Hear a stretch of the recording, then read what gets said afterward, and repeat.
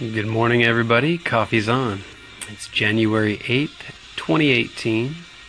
This is a very special day for me, but perhaps I'll get into that in a later segment. For now, it's time for the verse of the day from YouVersion Bible app.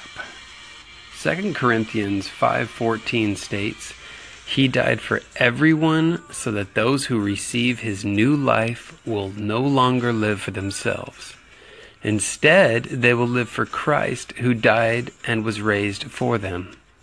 First of all, let's acknowledge that Christ died for everybody, the whole world, every nation, every tribe, every tongue, everybody.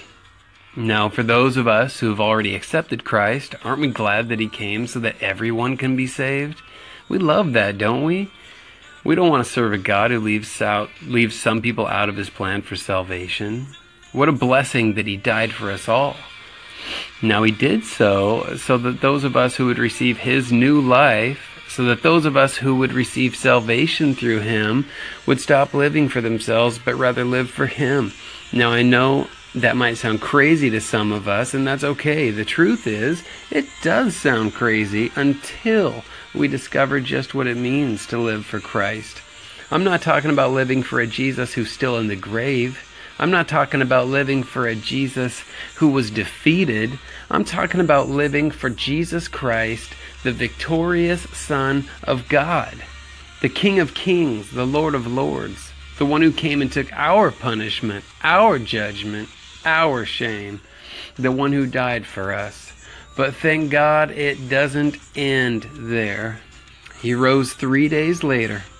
God made a way for us to have forgiveness for our sins.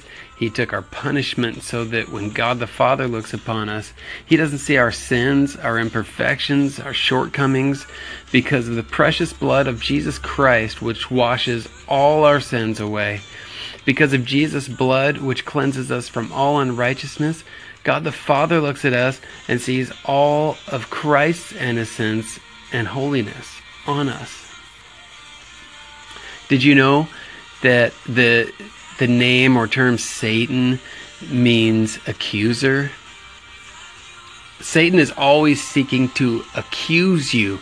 He's like that annoying sibling that's always telling on you, always trying to get you in trouble. And he's going to God the Father and he's like, look what he did this time. Look what she did this time. He's shameful. He's full of wrongdoing. He's not worthy. Look at what she did. She's filthy. She's not worthy of you. And all the while, if we're covered by the blood of Jesus Christ, all that God the Father sees is that blood speaking out over us, saying forgiven, holy, righteous.